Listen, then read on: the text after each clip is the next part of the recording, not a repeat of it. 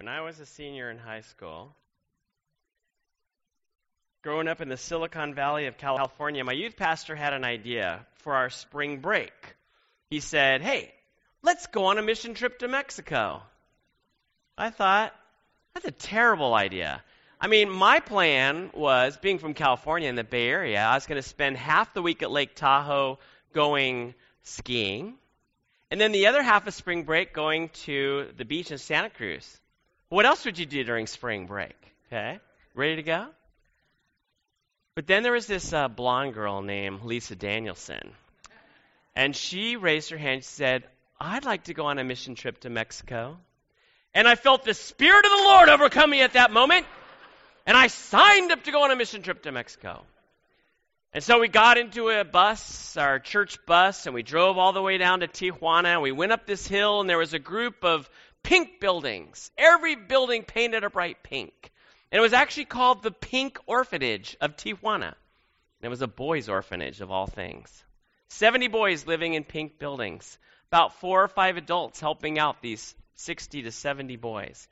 I remember going in there, and the kids wanted to piggyback rides, wanted me to carry them and play with them, but their shirts were kind of torn up, and they weren't the cleanest kids in the world, and it kind of smelled around there, and sometimes their hair was dirty. I decided, I didn't really want to play with them. And so as my friends went and played with the kids, I went into the cafeteria to find out, well, what are we going to have for lunch today? And they said, we're going to have rice, beans, and tortillas. Okay, great. Well, what are we planning to have for dinner tonight? We're going to have rice, beans, and tortillas. And breakfast tomorrow, rice, beans, and tortillas. Maybe some tuna sometime. Thought, wow, how could you just eat that every day? I remember that night trying to go to sleep.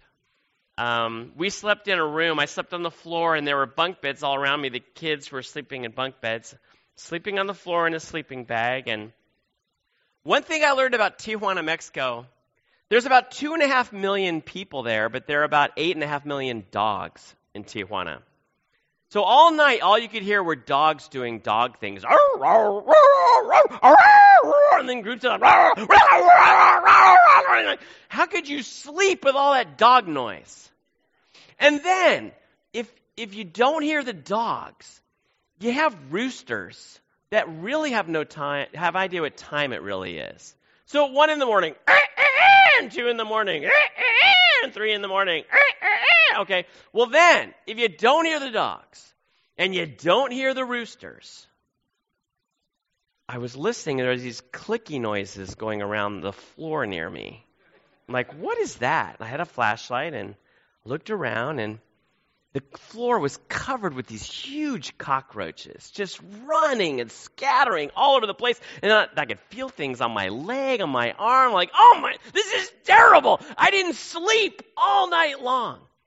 So the next day, I remember sitting on these stairs and watching the rest of my friends playing with the kids, and I couldn't do anything.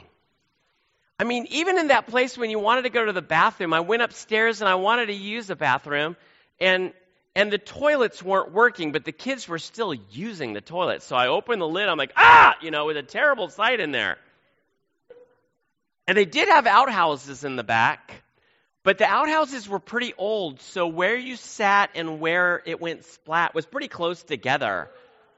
And some friends of mine, Scott and Alan, decided to find out, because we'd never seen outhouses before, what happens when you stir in one of those, So they got a big stick, they found a broom handle, and they were stirring and stirring. Now, this is legendary in our youth group. We wonder what happened. We believe a gas bubble formed of some nature. Because when they were in there, the gas bubble must have popped. Because they came running out screaming, with brown stuff all over their face. I thought, what is this? I've never seen a place like this. I grew up down the street from Apple, I didn't even know things like this exist in the world. And it froze me. I sat on those stairs for hours, and I was frozen. My youth pastor noticed I wasn't doing anything. So he said, you know what? We're actually leaving today and going to another children's home in Ensenada.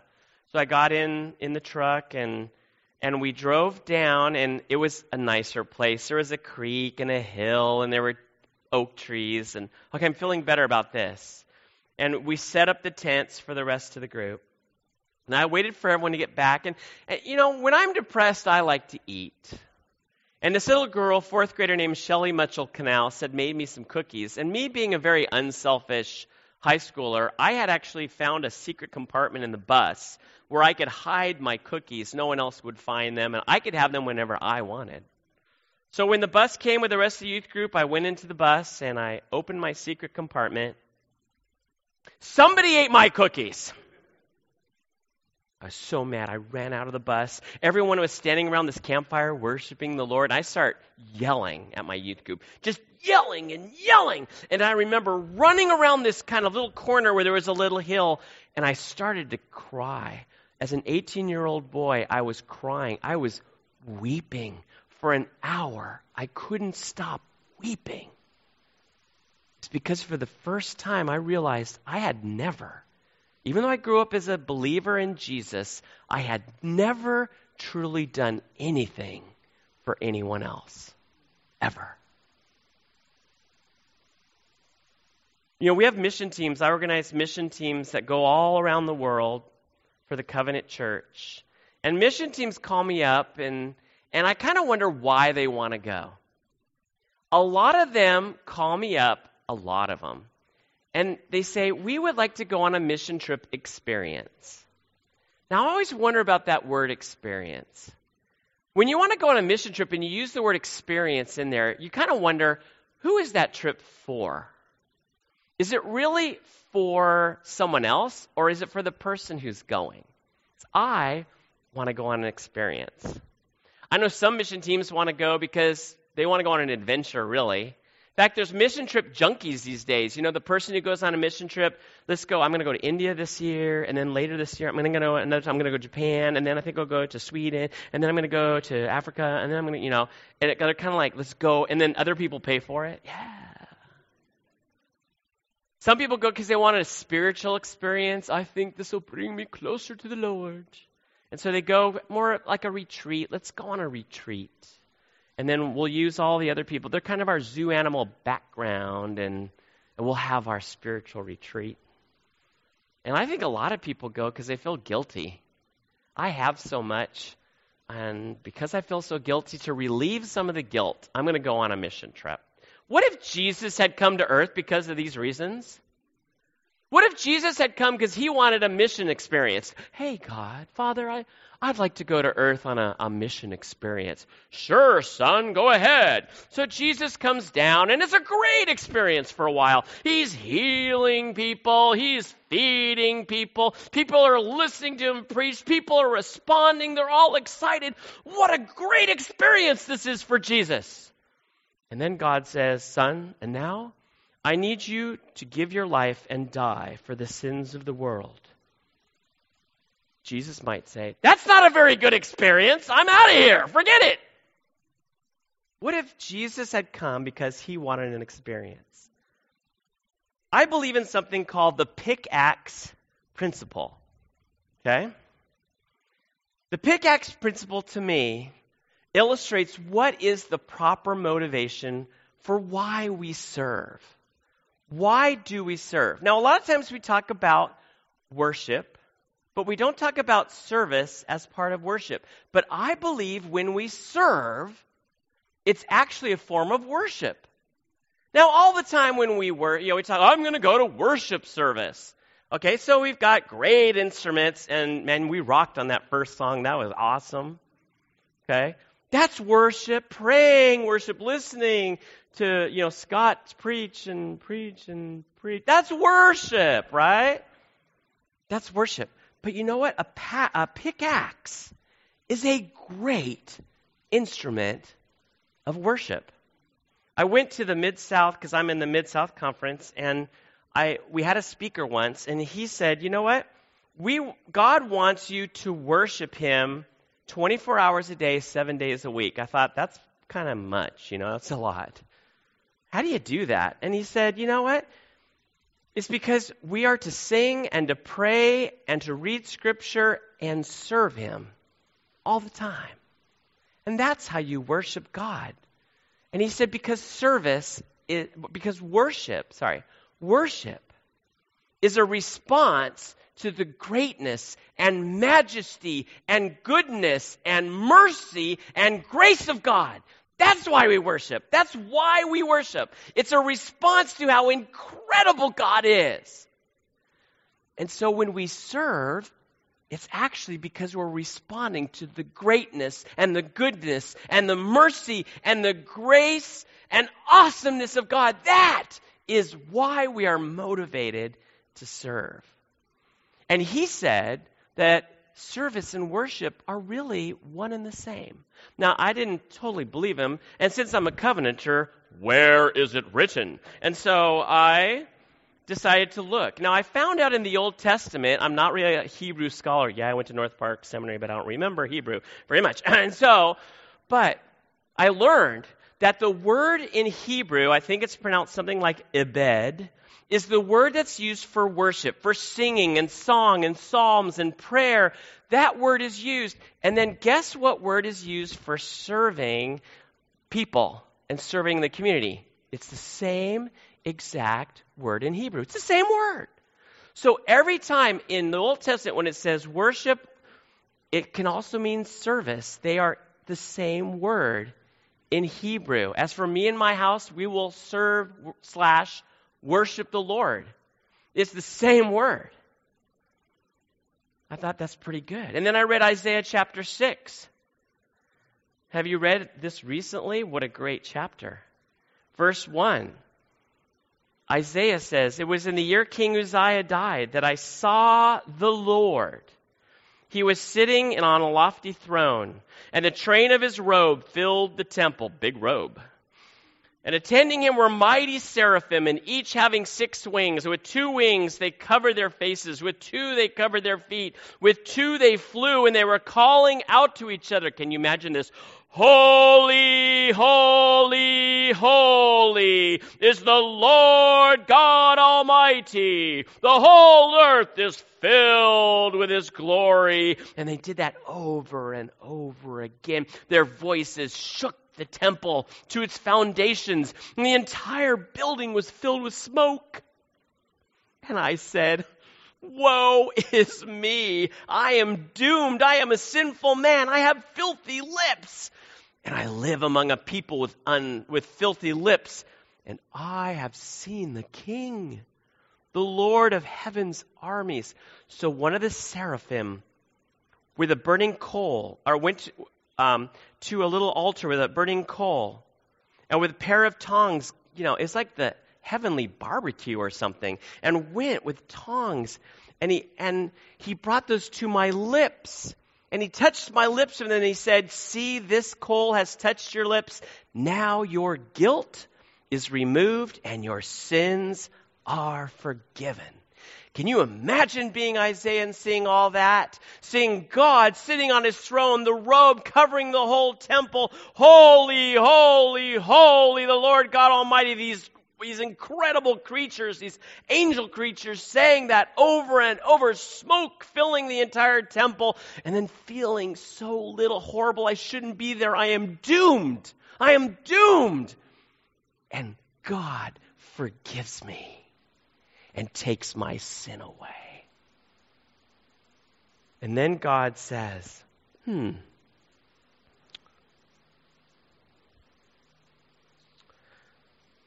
where is that? Then I heard the Lord asking this: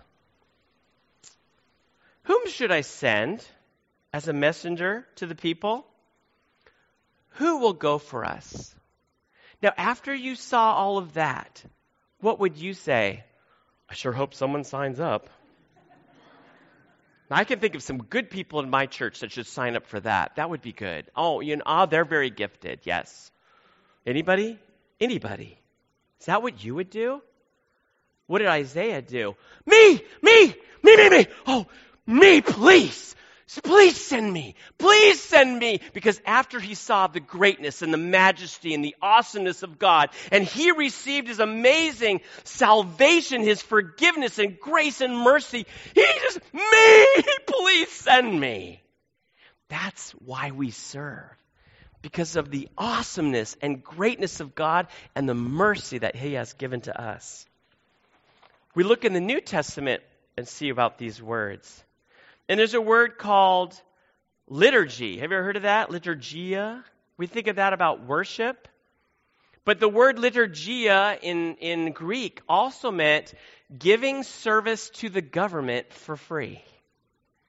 How interesting that liturgy, what we use for worship and the order of worship, in Roman days was also used for serving in the community for free. Worship and service intertwined. But the really good one is latria. That one is used as worship in the New Testament in Greek and also as service. Same thing as the word ibed in Old Testament. They're interchangeable.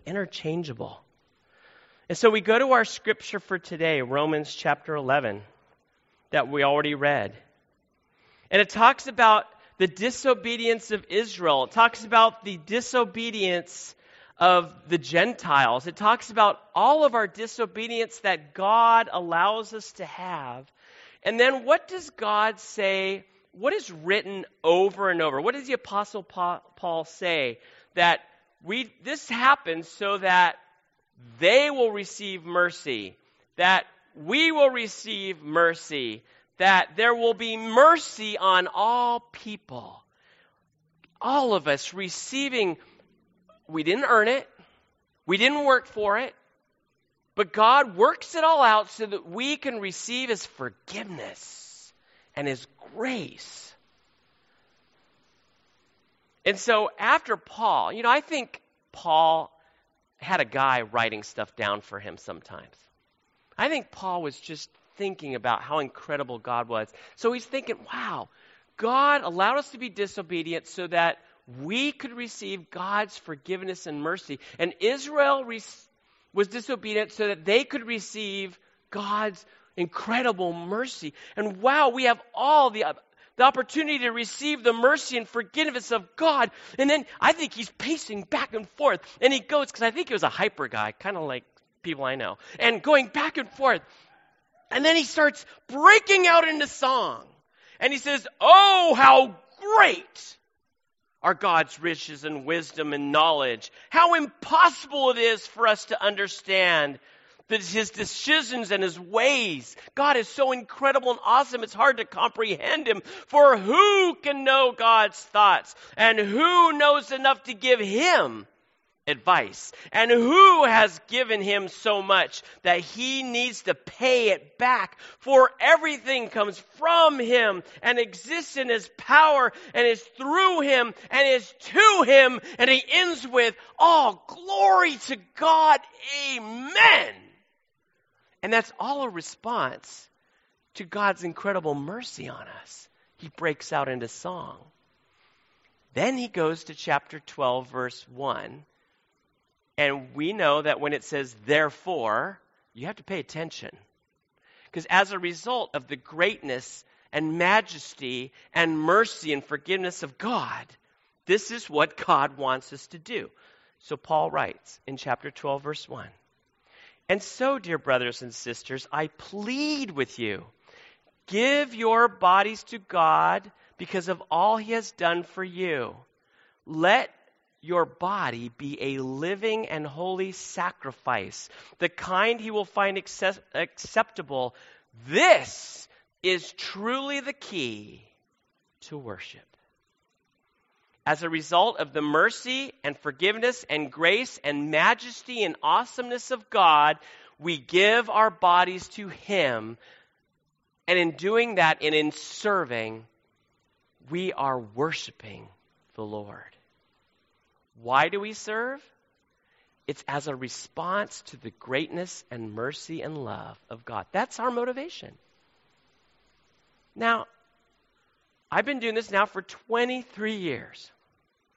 And if I was doing this ministry for the experience, I wouldn't have done it for 23 years. In fact, once I remember a long time ago, we were setting up tents in this it was a lot of grass there, and we were setting up tents, and I'm really afraid of spiders and bugs and things, and so I really wanted to set my tent up really fast. So I set it up really fast, I threw my luggage in, I jumped in and zipped it up as fast as I could. Slept all night very peacefully. Next morning, my head's on my pillow like this, and as I opened my eyes in the early morning, I noticed there's a black thing out of my pillow, a big black thing on my pillow. And as I focused, it was a big black tarantula was on my pillow, right next to my nose. Now, spiders are my greatest fear in life. And so at that moment, I don't know, it's kind of like a cartoon thing. I was able to whoop right out of my sleeping bag, jump, and I remember hitting the top of my tent and then coming down and landing.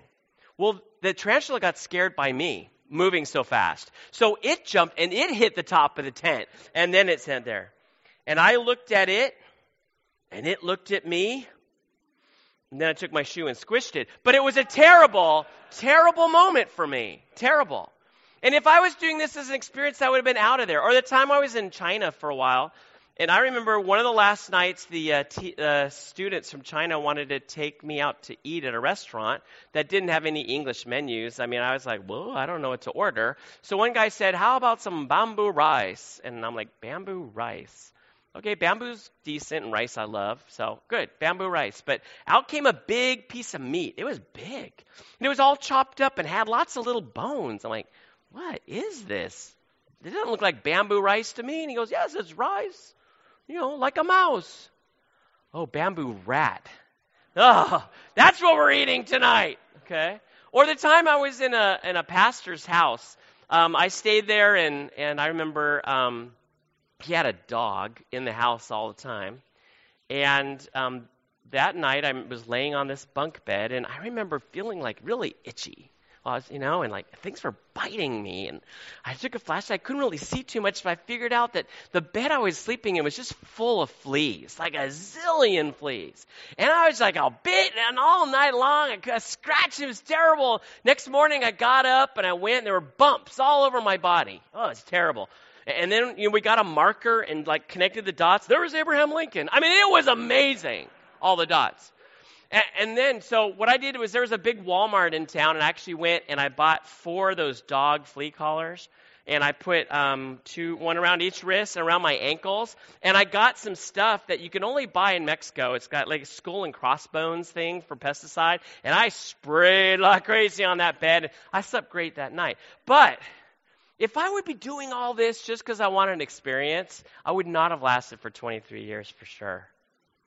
And so, in order to put the pickaxe principle into place here, what are some suggestions? I have some. One is, you might want to go, does your church have retreats once in a while and things like that? Or are there retreats in the Central Conference that people can go on? Aren't there women's things like Quench, etc.? I mean, wouldn't it be great to go on some of these events and say, God, my goal during this time is to adore you with all my heart, and then let you change my life so when I come back, I'll be different. Because I just want to spend time adoring you. Man, God will do amazing things. Another one is, what if you come into church? I know you guys love coming in late. I was asking, does anybody come to this church? And 5 to 10 minutes late. And then, but what if people start coming a little earlier? Just a suggestion. What if you came in here and actually spent some time kind of praying, reflecting, preparing yourself for the worship, and just asking him, Lord, what do you want to do to speak to me this morning? And what if you got up every morning and you said, God, I would like to serve you today, but to be honest, I don't have a plan. And I'm not really sure what to do, but Lord, could you give me an opportunity to serve you today? What do you think God would do with that prayer? Yeah, here's 53. Pick one. Another one, how about making yourself available to serve? What if we decided to be a little less busy? Wouldn't that be crazy? What if we weren't so scheduled? And we left a little bit of time, and it didn't have to be planned. And we said, God, I've set aside some time. It might be 30 minutes a day. It might be 10 minutes a day. It might be a day a month. It might even be a week a year. And say, God, I'm going to serve you that week. I don't know what the plan is, but lead me and allow me to serve. What if we were available? What if we were aware of all the opportunities around us? There's a lot of opportunities around us, but a lot of times we don't even notice. I remember one time I spoke at a church in Minnesota, and afterwards there was a lunch. And then when the lunch was over, I noticed that none of the people were helping to clean up the lunch, except for two of probably the oldest guys in the church. They were there picking up chairs and moving tables, and they were having to kind of move the 30 and 20 and 40-year-olds out of the way so they could get all the stuff done because that room had to be used. And I noticed no one until the pastor started helping out, and then I thought, well, I'm going to start helping out. And pretty much everyone was just, it wasn't that people were mean, they just didn't notice. How about if we're just aware? How about if we set an initiative? How about some initiative? Like, what if there's an announcement in the morning and they say, hey, we could really use help with the children or whatever. What if everyone in this church stood up, send me, and then they have to pick? Wouldn't that be a crazy Sunday? Wow. What if we figure out our spiritual gifts? What if we spend some time figuring out what God has gifted us with? And then figuring out, saying, Scott, how can I use these gifts? I've got this gift. I've never really utilized it. What you have any ideas for me how I could utilize this gift that I feel like God has given me? He might have some ideas for you. What if you surround yourself with friends who serve? Like if you surround yourself with friends who play chess, what do you tend to do? Play chess. If you surround yourselves with friends who quilt, what do you tend to do? You quilt. If you surround yourself with friends who are really actively involved in serving, what do you tend to do? Serve? That to me is the pickaxe principle. After I cried that night, went to sleep, woke up in the morning, I actually, for the first time in my life, went to my youth pastor, Steve, and said, Steve, is there anything I can do for the children at this children's home? And he said, well, there's a garbage pit that they need to have dug. I mean, they don't really have a place to burn their garbage. I'm your man. So he gave me this thing called a pickaxe. Now, being from the Silicon Valley, I'd never held one of these before. We always hired people to do that. So he gave me this thing on a pickaxe, gave my friend Alan a shovel, and we went, and he showed us where to dig for this garbage pit. And we started to dig. I started swinging this pickaxe, and one thing I found out about that part of Mexico, there isn't much dirt there. It's pretty much all rock. So here I am, ding, ding, ding, my friend's shovel not going in, but we started to sing while we were working. We started singing all of the youth group songs that we could think of. And then we started singing all of the songs from church that we could remember. So while we're singing, other youth group people are coming over. You know how they are. What are you doing? And I was like, we're digging a garbage pit for Jesus. Do you want to join us? Yeah, sure. So other people got pickaxes, other people got shovels, and they came over, and we're singing more worship songs. We're worshiping God, and we're working. And then we ran out of all those songs. We started singing, I've been working on the railroad, and all that stuff. And we dug for about 8 hours, and we got about this far. But you know what was great? It wasn't how far we got. It was that for the first time in my life, I served with the right motivation, and God got me on fire that day to serve him with all my heart because of how great and amazing and majestic and forgiving and loving he is. I'd like for us to pray. And what I'd like for us to pray, as you close your eyes, I'd like you to listen to these words of Scripture and allow these words of Scripture to inspire you to service. Who knows the Lord's thoughts? Who knows enough to give him advice? Who has given him so much that he needs to pay it back? For from him and through him and to him is glory forever and ever. For God so loved the world that he gave his only Son, that whoever would believe in him would not perish, but have eternal life. And to him who is able to keep you from falling and to make you stand in the presence of God's glory, rejoicing without any blemishes, to the only God our Savior, through Jesus Christ our Lord, be glory and majesty and power and authority before all time and now and forever and ever. Amen.